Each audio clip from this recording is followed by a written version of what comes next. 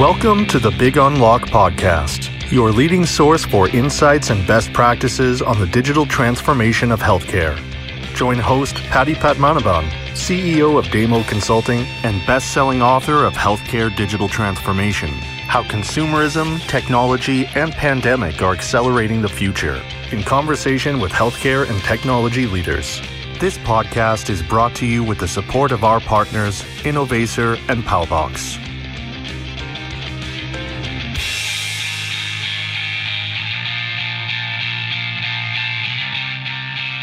Hi again, everyone. Welcome back to my podcast. This is Patty, and it is my great privilege and honor to introduce my special guest today, Sean Duffy, founder and CEO of Omada Health. Sean, what a pleasure to have you on the show. Thank you for setting aside the time, and welcome to the show. Absolutely, Patty. Honored to be on. Thank you so much. So, Sean, for the benefit of our listeners, would you like to tell us a little bit about who Omada Health and how you actually got to start the company?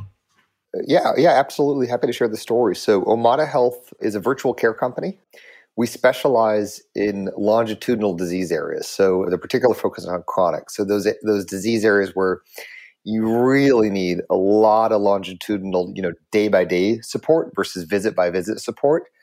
And we offer an integrated care suite of services in prediabetes, in diabetes, in hypertension, in behavioral health, and in musculoskeletal. So that's really the mission. It's to do, what we think digital can do best in healthcare, which is fill in gaps between visits. The company began actually as an internal project at IDEO. So I was in medical school, was in an MD-MBA program at Harvard. I had worked at Google before, and between my first and second year in medical school, took an internship at IDEO and thought I was going to go right back to medical school, but I sat pretty close to this gentleman, Adrian James, who at that point ran medical products for IDEO. We became fast friends. We got a little bit of a time and budget to think about transformational opportunities in digital health at the time, and the result was Omada. So I asked the dean for a year off at med school and got it, and asked the dean for 2 years off and got it, and went back for a third, and they kind of cut me dry. So never ended up going back to med school. Never went back. That's a story that you hear once in a while from... First of all, congratulations on all of the progress and the success. Just so our listeners are clear, when did you actually launch the company? We founded in 2011. 2011. Okay, so you're 10 years going. So we just crossed our 10-year mark. Exactly. Yep. Awesome.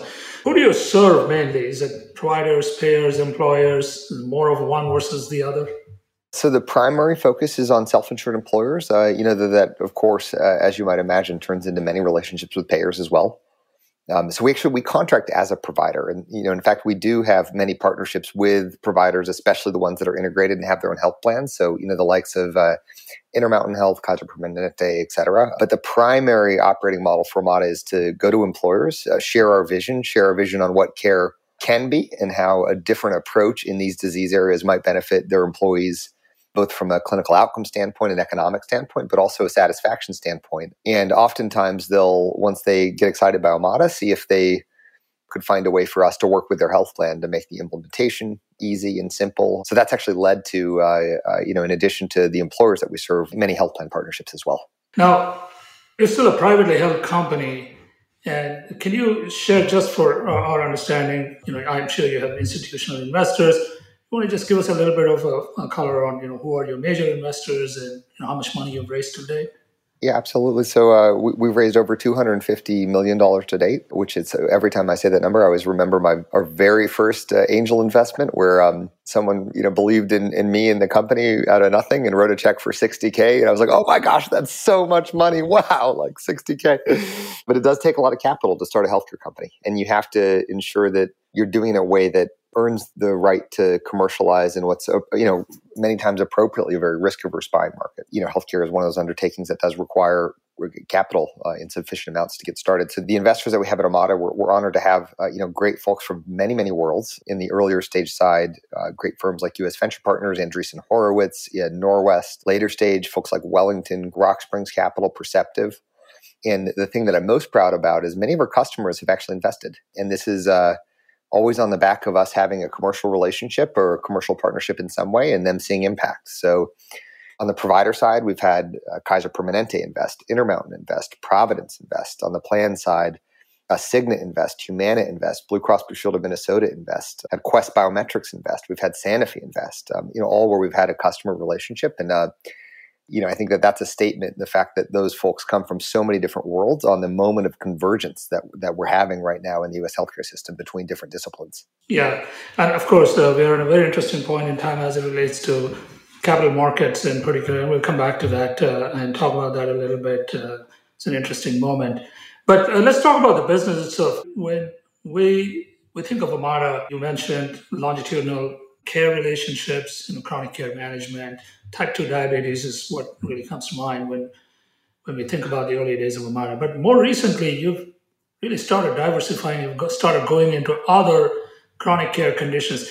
Tell us the thought process behind that and what led to, and what are some of the new services that you've launched and where you're headed with this? Yeah, no, it's been a real neat moment of transformation. The newest area is musculoskeletal disorders, and that was through an acquisition of really an incredible company called Vizera. And the rhyme or reason for expanding really has to do with two things. One, clinically, Omada is very interested in disease areas where we think our core capabilities can make a difference, and that a digital-first approach is the right approach. And metabolic, so prediabetes, type 2, and hypertension, there's a clear answer there. Same with behavioral. Musculoskeletal is quite similar. You can really support people effectively from afar, not always, but in the majority of cases. And clinically, it just felt so clear that there's a huge gap in access and quality and outcomes that digital could help bridge. So that's kind of the first is clinically what's possible and what makes sense for digital. And then the second is the voices of our customers. So every single year at our customer summits, we always ask, if you were writing our strategy, what would you want Omada to do? How might we better serve you? What needs do you have? And we got pretty persistent feedback that they wanted Omada to do more and broaden our offerings to other areas. And the benefits that customers see to that is it's a single company to work with, a single contract. It simplifies implementation and enrollment, but there's also a lot of clinical comorbidity. So you can create really neat coordinated care experiences by having an integrated suite in these critical longitudinal areas. So that ask kept ringing loud and clear, and that led to Omada's strategy of broadening. And thus far, that's landing really well in the market. I assume that there are some synergies with the existing infrastructure and the care teams and so on and so forth. As an entrepreneur myself, I find that if I have to think of one more thing, the mental bandwidth that you need, in addition to the resources and the infrastructure and all of that, can also be a challenge, especially from a leadership standpoint. If you have to pay attention to two more things on top of the five big things that you already have, how do you really manage that? Does that, in some sense, distract you from the core mission, or is it in some way accretive and you're really able to make the whole bigger than the sum of the parts? I'm just curious to know how you deal with that. No, for sure. And I think for entrepreneurs out there that may be listening to this, I think the guidance, and I think your instinct is spot on, the guidance that I'd provide is you really want to earn the right to enter kind of new areas, but don't do it too soon and don't do it too late. So because it does require a lot of organizational transformation to go from one product line to multiple. And it's never a simple journey because you have to rethink how you staff the product organization. You have to think about how you train and staff your commercial organization, all the subject matter experts from the clinical team that need to become fluent in all these condition areas. So, a couple of tenets that we've worked to progress is make sure that the time is right. And that was number one. And then two, I call it selective breadth. So we're not the company that's going to go out and say, well, great, we're going to do everything. We're going to focus on the key needs for our buyers and make sure that within those needs, we're doing a really great job in tying the room together and coordinating all the care between them in an elegant way. But it's a very heavy undertaking, and focus is so important for companies as they grow. So you have to kind of pick the areas.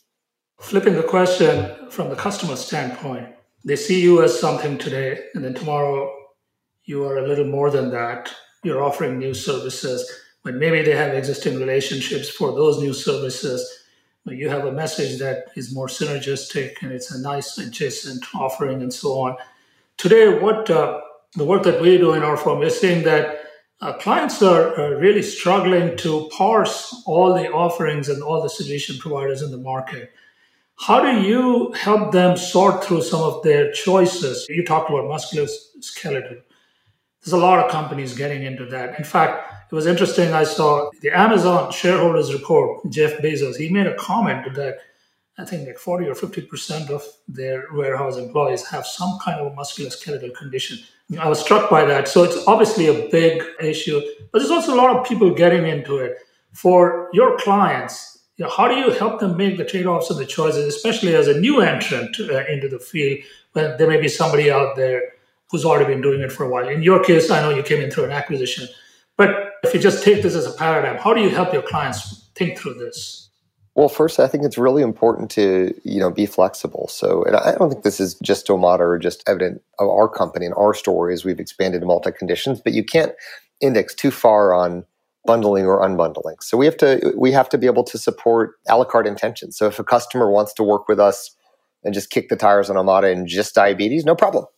Just MSK, that's absolutely fine. Of course, we share a vision on why all the infrastructure ties really nicely together and why, it may make sense to, deploy more than one kind of program area from Omada, but you have to be flexible and kind of be okay with a little bit of configurability, especially in markets where, employers may have made some decisions that are, great decisions for them. You have to kind of approach it with a sense of humility and really listening to customers and, fundamentally just work to not just, show and describe potential value prop on why the full suite in some might be better than the individual parts, but show it in the outcomes, show it the clinical, protocols, the rationale, and then hopefully you earn the right to, support them in new ways. You're spot on. It's never kind of an either or, and you do need to remain flexible and true to, your original product areas as well. Yeah.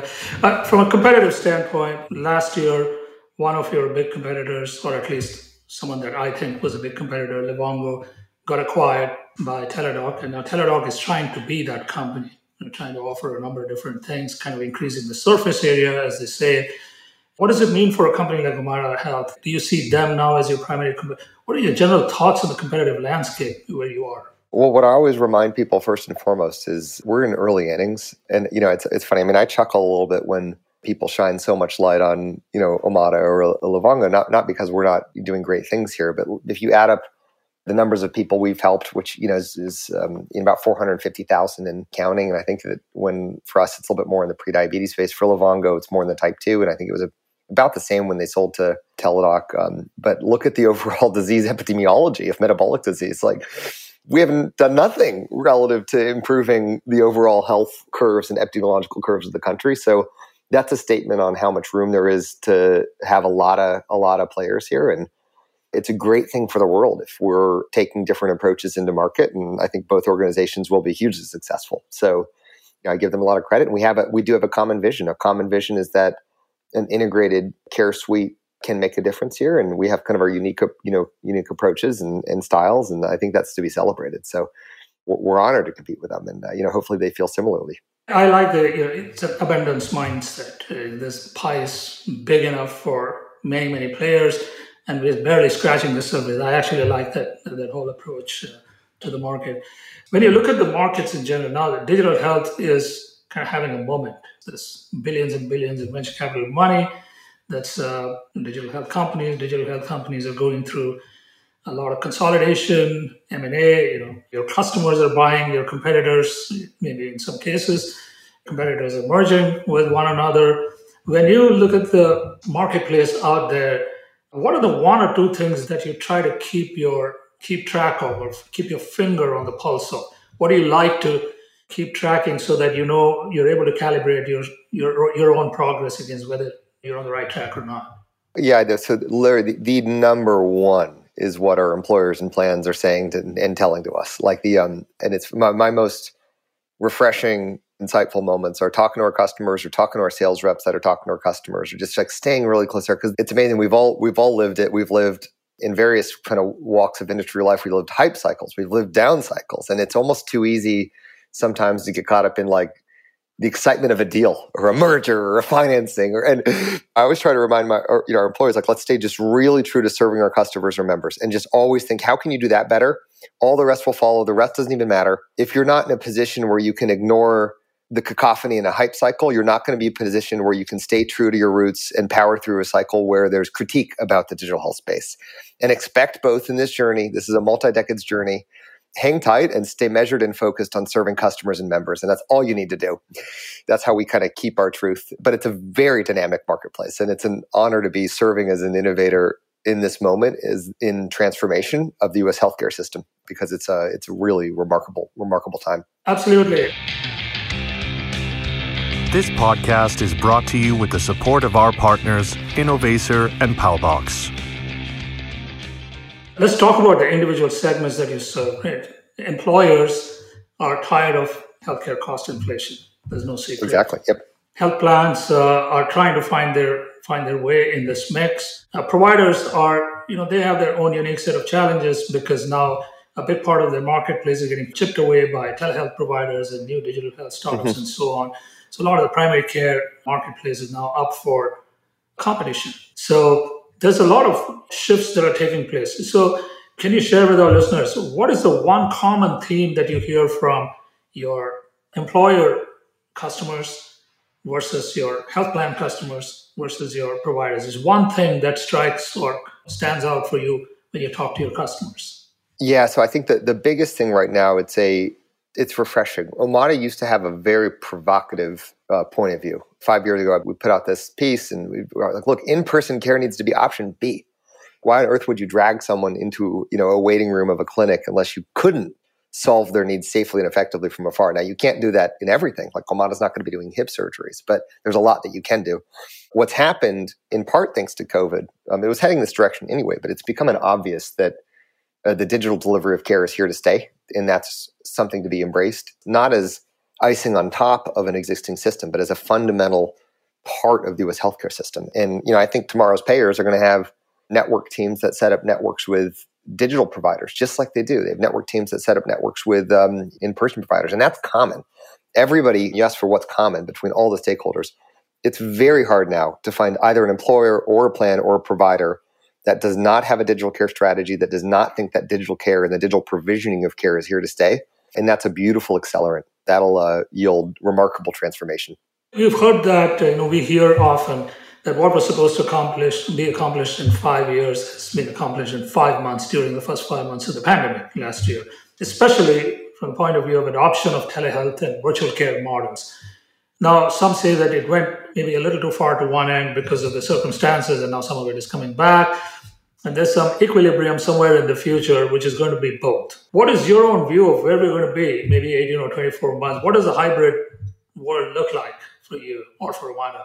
Yeah, so I think what COVID did is it, exposed huge opportunity, but also exposed some fissures, because you can't trick yourself into thinking that you can do everything digitally. It's a lot of my friends are now practicing docs, right? And they're doing like asynchronous digital or synchronous digital care first. And I'm like, well, how many of your patients that are in the primary care setting, how many you have to send them to in person? A fair amount. So you can't accomplish everything from afar. Omada is focused on disease areas where we think the bulk of the provisioning of care. I always say the tipping point's 80%. That makes an area clinically of interest for us. The bulk can be done from afar, safely and effectively. So I think that we've learned what does work and doesn't work, and that's going to help us get into equilibrium, and it's going to be a hybrid. I think we will end up in a world where every single health system, doesn't matter if you're UCSF or Dr. Duffy's independent, 2-person primary care practice, you will be doing some form of telemedicine. You'll be doing video visits, you'll be doing phone visits, that's going to persist. And I think what's going to happen, that will just be everywhere. And what's going to happen is companies, like Omada, will just really become expert in things that can augment the in-person care system and really fill in all the gaps, because the operational transformation, the pricing model transformation, the care team and professional and personnel transformation required to tool up oriented toward longitudinal is quite heavy. So I think some things will be adopted universally at the level of the current provider, and some things will stay kind of in the cloud and in the pocket. Yeah. If I look at the digital health landscape today, I read somewhere that there's over 5,000 digital health startups in the market, give or take. And there's obviously a lot of VC money that is out there. And today, you can go out and what used to be maybe a $2 million Series A is now a $20 million Series A. It's just true. Yeah. The definition of Series A, again, I'm not in the market, but just what I read, the numbers are just mind-boggling. You've been in the business a long time, so you've kind of seen some cycles, you've seen the ups and downs a little bit. 10 years is a long time, relatively speaking, and you've got a degree of stability. But what's your advice to startups and indeed to VC firms who are getting into the digital health space today? Yeah, well, there's things that I think, I'm excited. I like to see the capital in the space. I think it's like, heck, like let's have a lot of smart minds run at hard problems and innovate and see what happens. And, the beautiful thing about the world of entrepreneurship and venture is by definition, it's not all going to work, but the ones that do are going to work beautifully. So I love that that's the case. Now, the guidance I'd give today that I think is consistent with the guidance I'd give 5 years ago. And then what we learned pretty quick is you in the US healthcare system cannot find a shortcut. You will not be able to disrupt from the side, go around the system. That is not possible, nor should that be the objective. And, I always describe the US healthcare system, love it or hate it, there's just some immutable laws of physics that you're not going to be able to get around. You have to learn where the value is, how a dollar flows through the system. You have to be able to deal with the complex, dynamics of navigating different insurance lines. You have to literally plan a go-to-market strategy almost specific to each state because the state by state dynamics are completely different. So when a tech entrepreneur calls me and for guidance on building an enterprise healthcare business, first I try to dissuade them because I figure if they do it anyway, then it means they're really passionate about it. But then the second kind of bit of counsel I give is ramp the learning curve, ask a lot of really dumb questions, be okay with that, and just don't try to cast judgment on the system. Just view it as it is and find a way to operationally innovate within the constraints. That's the way to get the job done. You can't pretend that there's some magic route. There's just things that are tough to change. That was kind of depressing. What you learned in 10 years, you just gave it away. You just gave away the secret sauce now. I'm a huge optimist. I believe, I'm a believer, but you also have to be pragmatic. So yeah, I've heard this disruption thing. Again, I've been around in healthcare a while too. So I know that when I hear the word disruption, my eyes roll back a little bit. It does not correlate with success usually. Yeah. Yeah. So let's talk about some of your customers, right? Especially the health plans. They are going about acquiring a lot of these companies. What do you see as the rationale for doing that? Walmart acquired somebody, Cigna has acquired somebody. The health plans are out there acquiring these telehealth companies. What are they trying to do? Well, I think they're listening to the same voices that we listen to. Walmart, I guess, is a little bit different here. I can touch on that one. But, if you're a health plan and you serve self-funded employers, and your self-funded employers are like, hey, what are you doing relative to digital care for my employees? Because I know that's the future. You're doing a calculation. You'll think through, well, what are the pieces that I want to have in-house fundamentally and to bring value to my customers and integrate with my additional services? And what are the pieces that I want to partner and find great companies to work with? And people will come to their own determinations. But I think it's an exciting time in the space. And then I love the new entrants. It's so fun to watch a Walmart come in to care in different ways. Amazon, Google. It's really exciting. I think Walmart is going to do just extraordinary things for care for the country, as are many of the plans making bets and innovations here too. So you mentioned Amazon. I did want to talk about that briefly. Again, Amazon is among the big tech firms a little bit different because they are directly getting into the healthcare space as opposed to the others who are more about offering the technology platforms on which you can deliver care more efficiently. So What does that mean for incumbents in the space?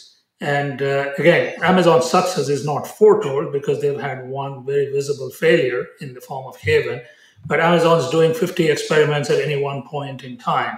And so what do you make of that? And what is your view of the big tech firms and the role they're going to play going forward in how care is delivered in future, the whole transformation that we're seeing? Yeah, no, for sure. So I think what naturally tends to happen, I have zero inside information in any of this, but I think what naturally tends to happen is companies end up being excellent at the things that are on the back of their core strengths. So, I think you look at Google, they solve computer science miracles. I think their approach to developing incredible machine learning and artificial intelligence models to look at radiological data and help augment clinicians' interpretations of readings is extraordinary. I think that sort of deep computer science meets biology work, I think will likely be where, Google makes its biggest contributions. On the Amazon side, I think it's really complex supply chain and operations. And the acquisition of PillPack and the pharmacy is kind of a great example. And Amazon Pharmacy is a great example. And then Amazon Care, I'd put it in the same category. It's very logistically complex to deliver care at all digitally. And Amazon has kind of a very unique approach, which I think is a beautiful approach, which is really listening to the pragmatics of care delivery and recognizing that you do need in person and they have the ability to like have someone show up. And Amazon has a really neat learning mindset. Like they like to approach a market with a very strong sense of customer centricity. And I think they're learning the details and the specifics that others have maybe tripped on in the past. And I think in time they'll be very successful. It's not going to happen overnight. If you take the average benefits leader, it's not like, oh, great, cool, Amazon launched Amazon Care, I'm going to go buy it. Yes, they'll be interested in learning more, but it's not, even for Amazon in the space, it's not going to be overnight, but that's a patient business. And that's a business that's willing to put a lot of capital to work to ride out whatever time periods it takes. Yeah. Well, we're coming up to the end of our time, and I wanted to touch on one topic, which is the whole regulatory environment and the reimbursement environment, right? This, healthcare is always about following the money at the end of the day. And so telehealth, we've seen some of the waivers come in. They're not permanent yet, but the hope is that they will be there. We're seeing a shift from traditional payment models like PMPM to slightly different alternatives and emerging models. What is your view on where the reimbursement environment is headed today in the market? And if there's one thing that you would like the regulators to address, what would that be? Yeah, so I'll hit it right out of the gate because actually my biggest worry relative to the inability or potential for us to seize the opportunity that COVID's presented to transform healthcare. And what we don't want to end up happen is wonderful. Now all of a sudden we're doing fee for service through video. And we call that success at the end of the day. And it's now, oh, great, clinicians can now bill through a video visit or a phone visit. That is not the end state. And what people sometimes, forget in the nuance here is the destination is really allowing for flexibility in service models that can accommodate either synchronous interactions or asynchronous interactions. So people sometimes forget that a lot of care preference at the hands of the consumer might literally be to kind of text their care professional, email their care professional. So the ask for Medicare and regulators is to really open minds to ways where you can thoughtfully accommodate asynchronous billing models. And there's ways to do it. You can think through like a care episode where once it starts over 15 days, a clinician's allowed to interact in whatever way possible. And that episode is done for X dollars. Like there's creative solves here. Omada's always priced in a different way than fee for service. So our current pricing, it's kind of like, you kind of think of it as Medicare Advantage-esque in that we align with the scope of services that we provide. We have a monthly rate that we charge to provide that, and it includes devices, your primary coach, your certified diabetes educator, your nurse, like whatever services we render inside that, but we retain the flexibility to personalize against the need. And I think that that's what needs to happen for billing models. Like it would be a shame if all of a sudden we're like, okay, job well done. We've really transformed healthcare. Now clinicians can bill synchronously through video or phone. That is not the end state to maximize benefit for people across the country. That's very well said, Sean. Sean, it's been such a pleasure speaking with you. And we look forward to following your company's progress and all the very, very best to you and your team. Oh, well, thank you. Yeah, thank you so much, Patty, for having me on the podcast. A huge honor. And anytime we can help you and others, just let me know. I will. Thank you. We hope you enjoyed this podcast. You can reach us at info@thebigunlock.com with your feedback and questions. This podcast is brought to you with the support of our partners, Innovacer and Palbox.